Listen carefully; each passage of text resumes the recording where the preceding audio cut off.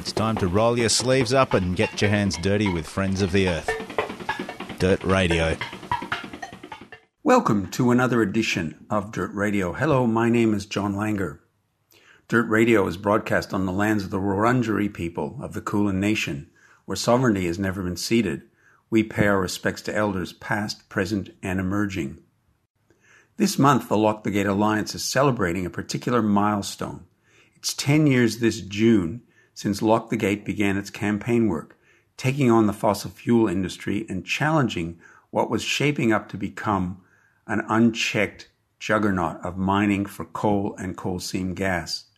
Georgina Woods is the New South Wales coordinator and spokesperson for the Lock the Gate Alliance, and I spoke to her by phone about those early days of organizing and how Lock the Gate has become not just an environmental campaign, but a significant national social movement. Most people listening to Dirt Radio will probably know Lock the Gate, but just to give us a little bit of a start, tell me about Lock the Gate. What is it and what does it do? Well, Lock the Gate is a movement as well as being an organisation, and it's an alliance of people around the country who come together because of their shared concern about the impact of unconventional gas and coal mining on things that people value, their water resources, in agricultural lands, culture, the social fabric of rural areas.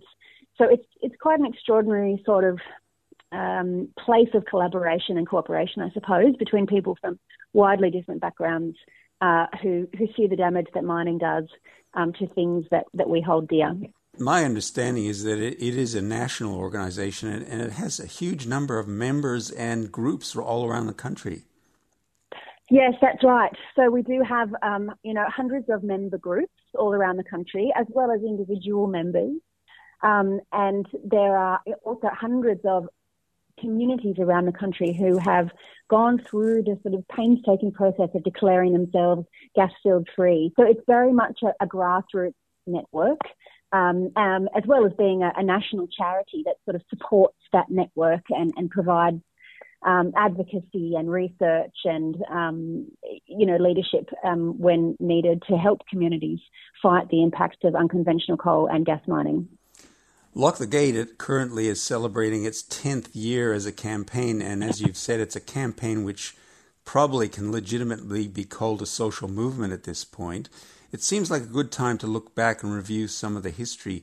How did it all get started 10 years ago? Well, interestingly, Lock the Gate sort of began in two places at once. It was a bit of a sort of a resonance, I guess, a convergence of issues. In southeast Queensland, in southern Queensland, where coal seam gas was being proposed and starting to roll out in the farmlands of the Darling Downs and the Western Downs. And environmentalists and farmers there got together and had a meeting to talk about that, that industry and the risks that it posed. And at the same time, in the Hunter region, wine growers and farmers and conservationists who were concerned about the expansion of the mining industry into farmlands and the impact it was having on water also got together and had an initial meeting to talk about working together.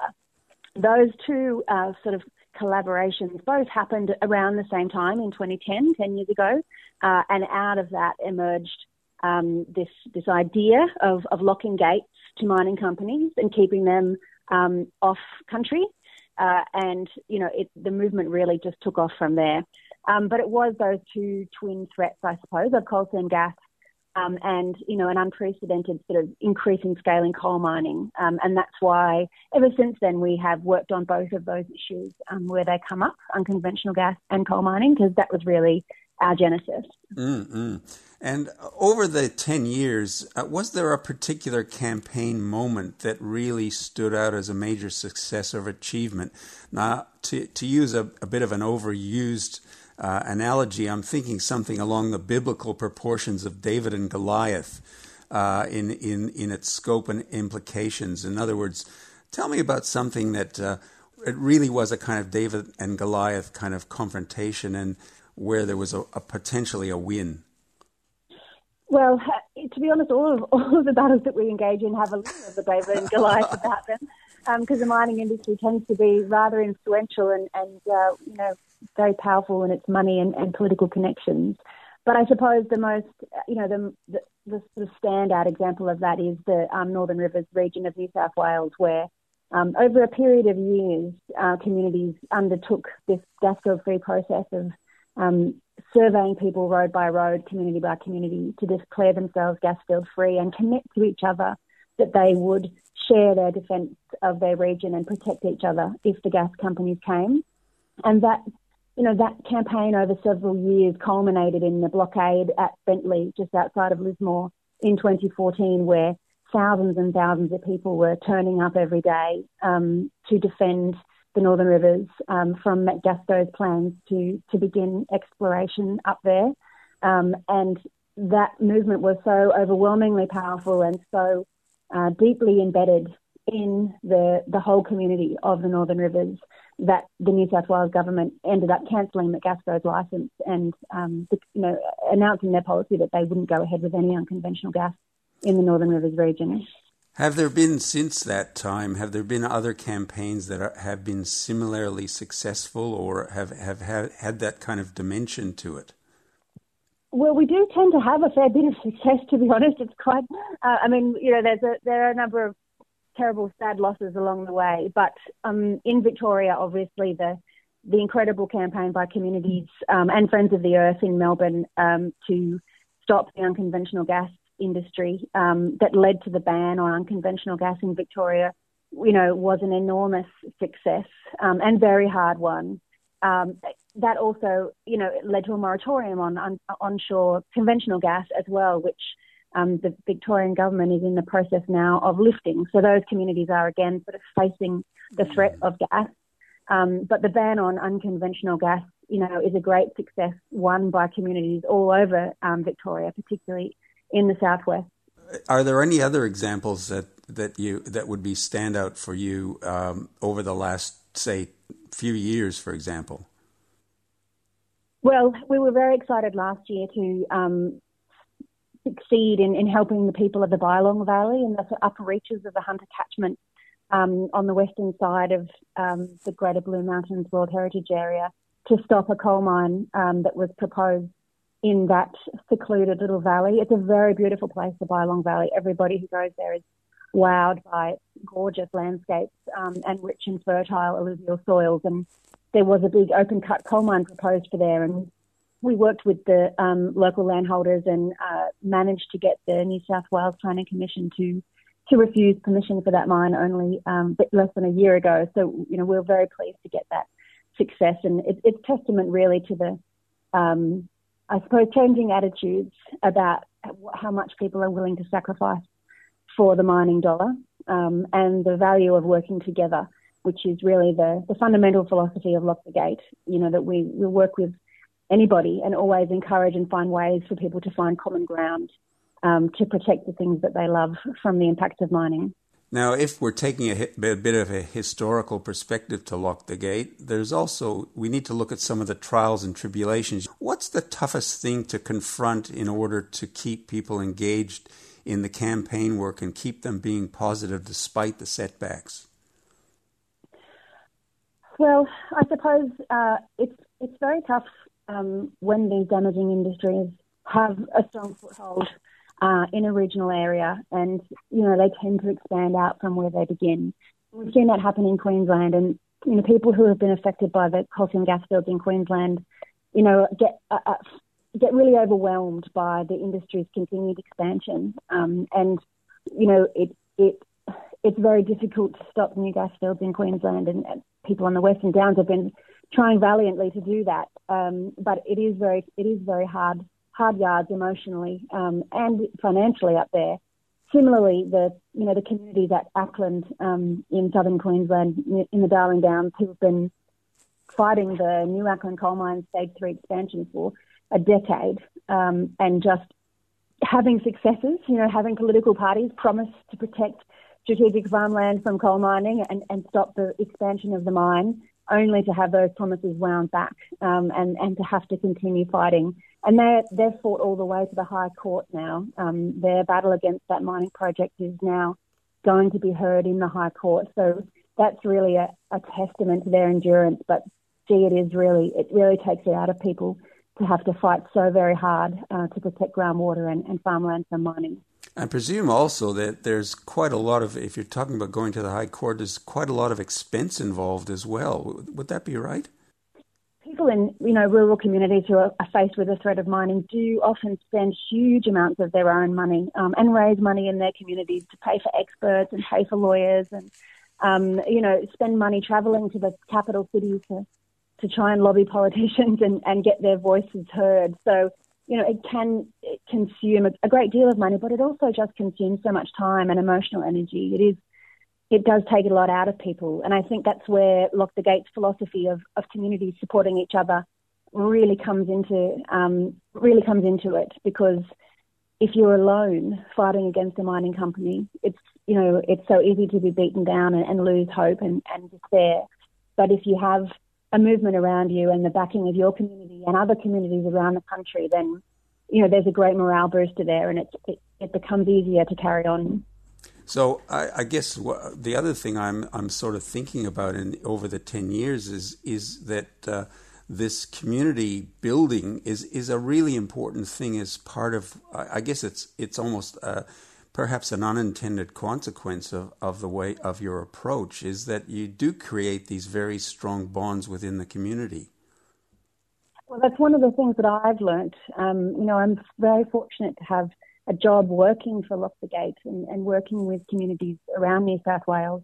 And, one of the extraordinary things that I have learned in the 8 years I've been working for Lock the Gate is that this work and this struggle, even when it's not successful, adds immeasurably to the sense of connection that people have with each other, and creates new friendships and bonds that, between people that really, might otherwise never have met or not felt that they had a lot of common ground.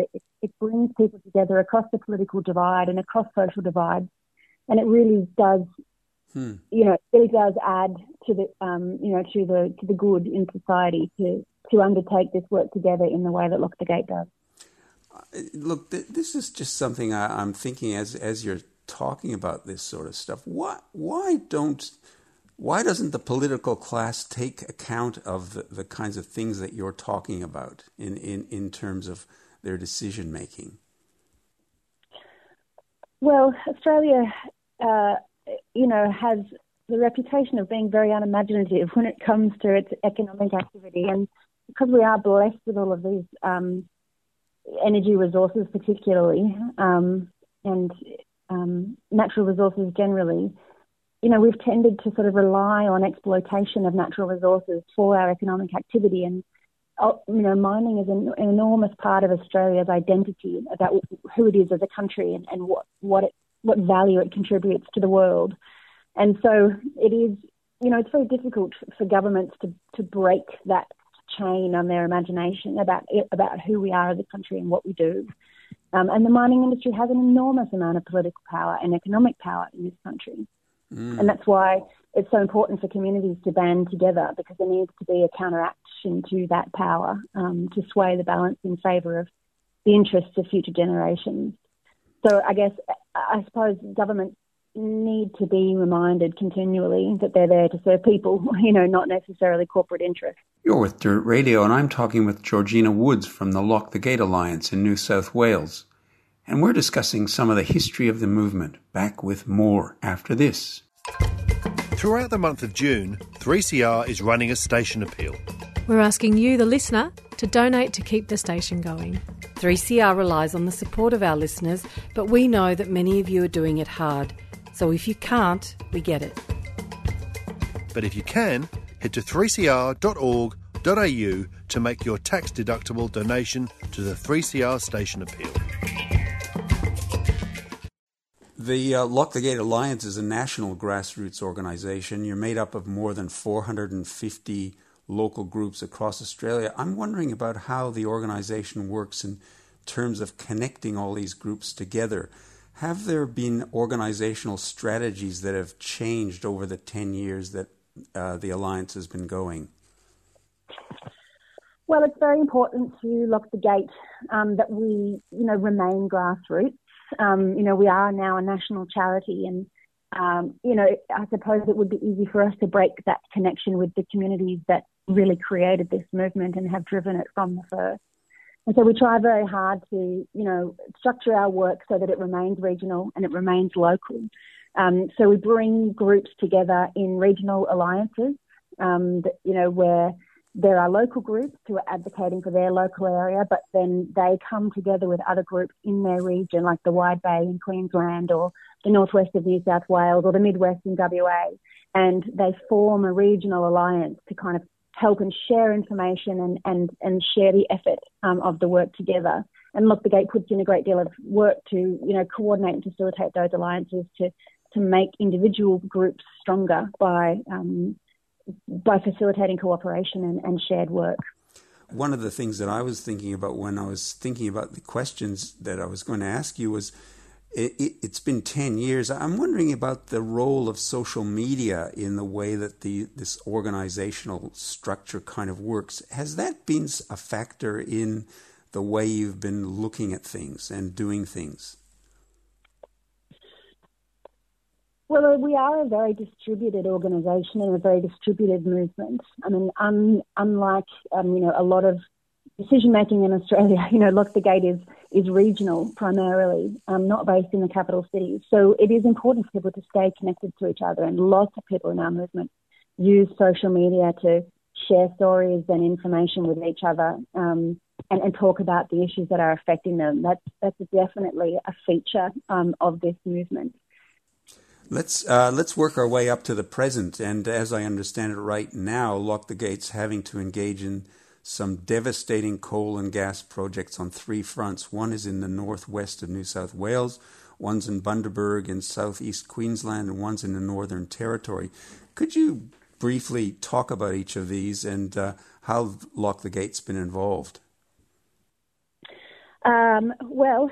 Up in the Wide Bay region, there are a network of groups who have already succeeded in getting gas exploration licenses cancelled over their area. It's a real success story of people forming coalitions and alliances and, managing to protect what is a food bowl region for Queensland around Bundaberg and the Wide Bay Burnett.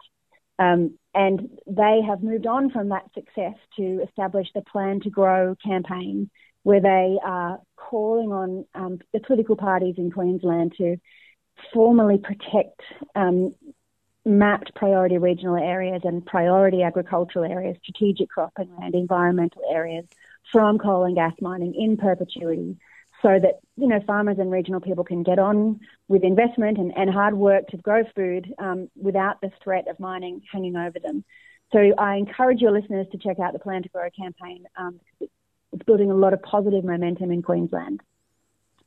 In northwest New South Wales, it's really the last area where the coal seam gas struggle has concentrated in New South Wales. The New South Wales government, as I said, cancelled licences in the Northern Rivers region, cancelled licences over the Sydney drinking water catchment and in urban Sydney and in the Hunter region where the wine growing industry is. And the northwest is the sort of last cluster of coal seam gas threat for us in New South Wales. And farmers and conservationists in the northwest have been working together for more than a decade against the proposal to mine for coal seam gas in a place called the Pilliga Forest, which is an outcropping of the southern recharge of the Great Artesian Basin, the largest temperate woodland in eastern New South Wales. It's a very important place for Gamilaroi traditional owners, culturally and environmentally.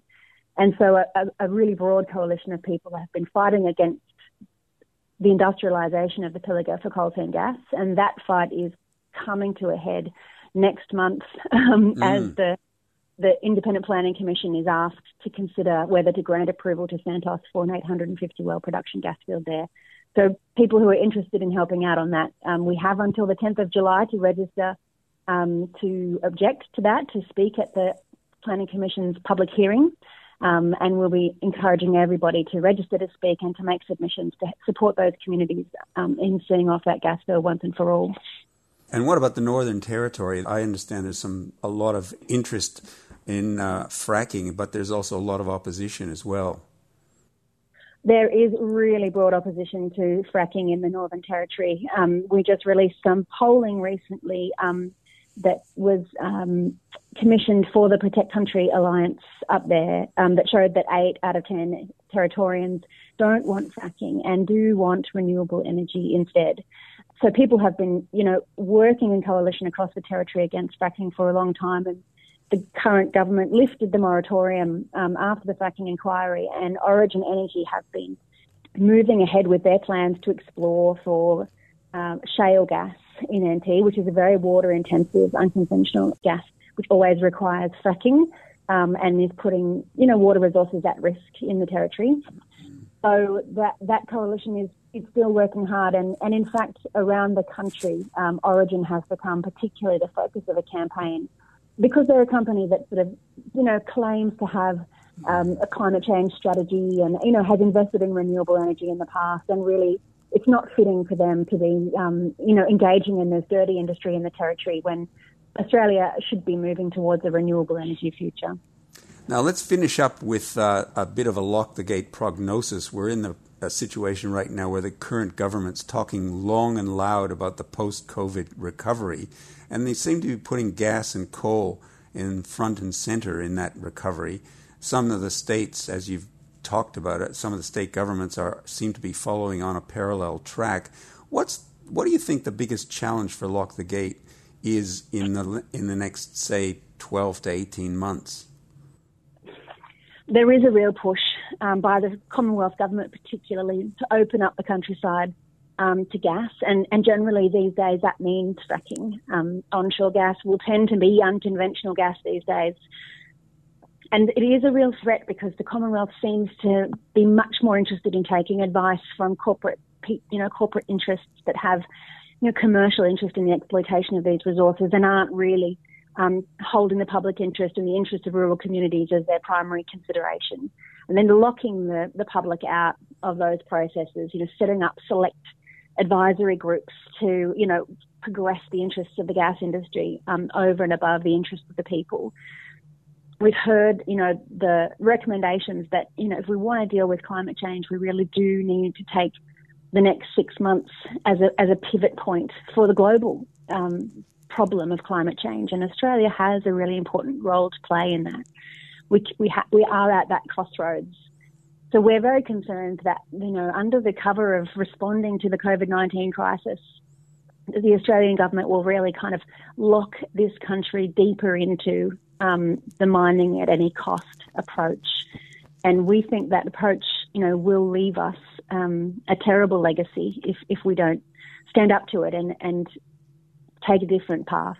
Just finally, if people listening are interested in finding out more about Lock the Gate and some of the things that you've been talking about, where can they go to get information?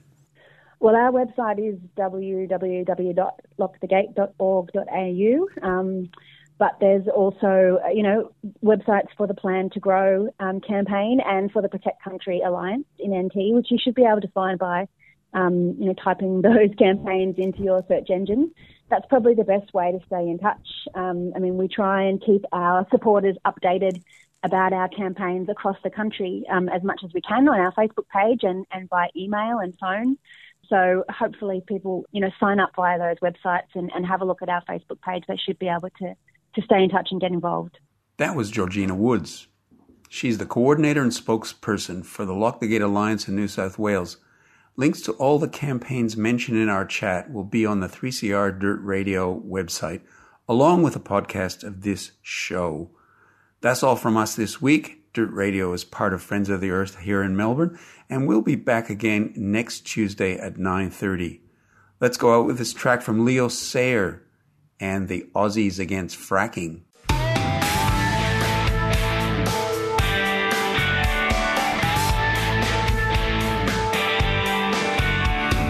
Lesson 1, load your gun, drill the land till kingdom come.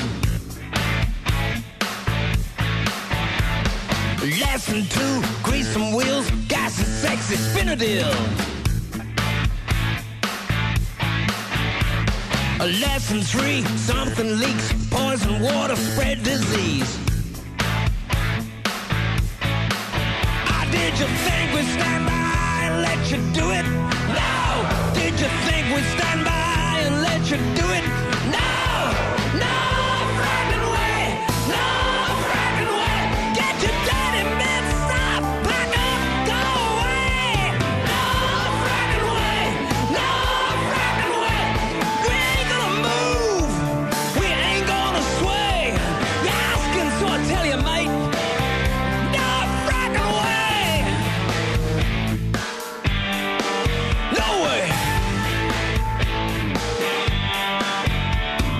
Make a banner, cause a scene, tell these fools just what it means. Get off your butt, raise your voice, tell these fools you ain't got no choice. Yeah, are we gonna stand by and let them do it? No! Are we gonna stand by and let them do it? No! No fracking way! No fracking way! Greedy money is the game! We ain't gonna play! No fracking way! No fracking way! Take your gravy train! Go back where you came! Get out of my face! Get off my place! No fracking way! No way! Whew. I was born and I was raised right here. Yeah, my daddy was a farmer here. And my kids are growing up around here. Yeah, we love the countryside around here. Will we sit back and let it all go on? Or do we fight what the government's done? It's our land that we're living on. So let's mobilize before the diggers come. Yeah! Woo!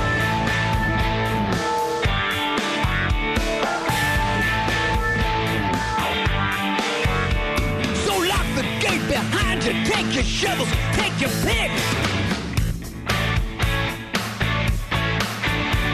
Ain't nothing here that's broken, nothing you need to fix. You say it's only progress, but you didn't ask me. Oh, we love Mother Country. They'll go on where the ancestors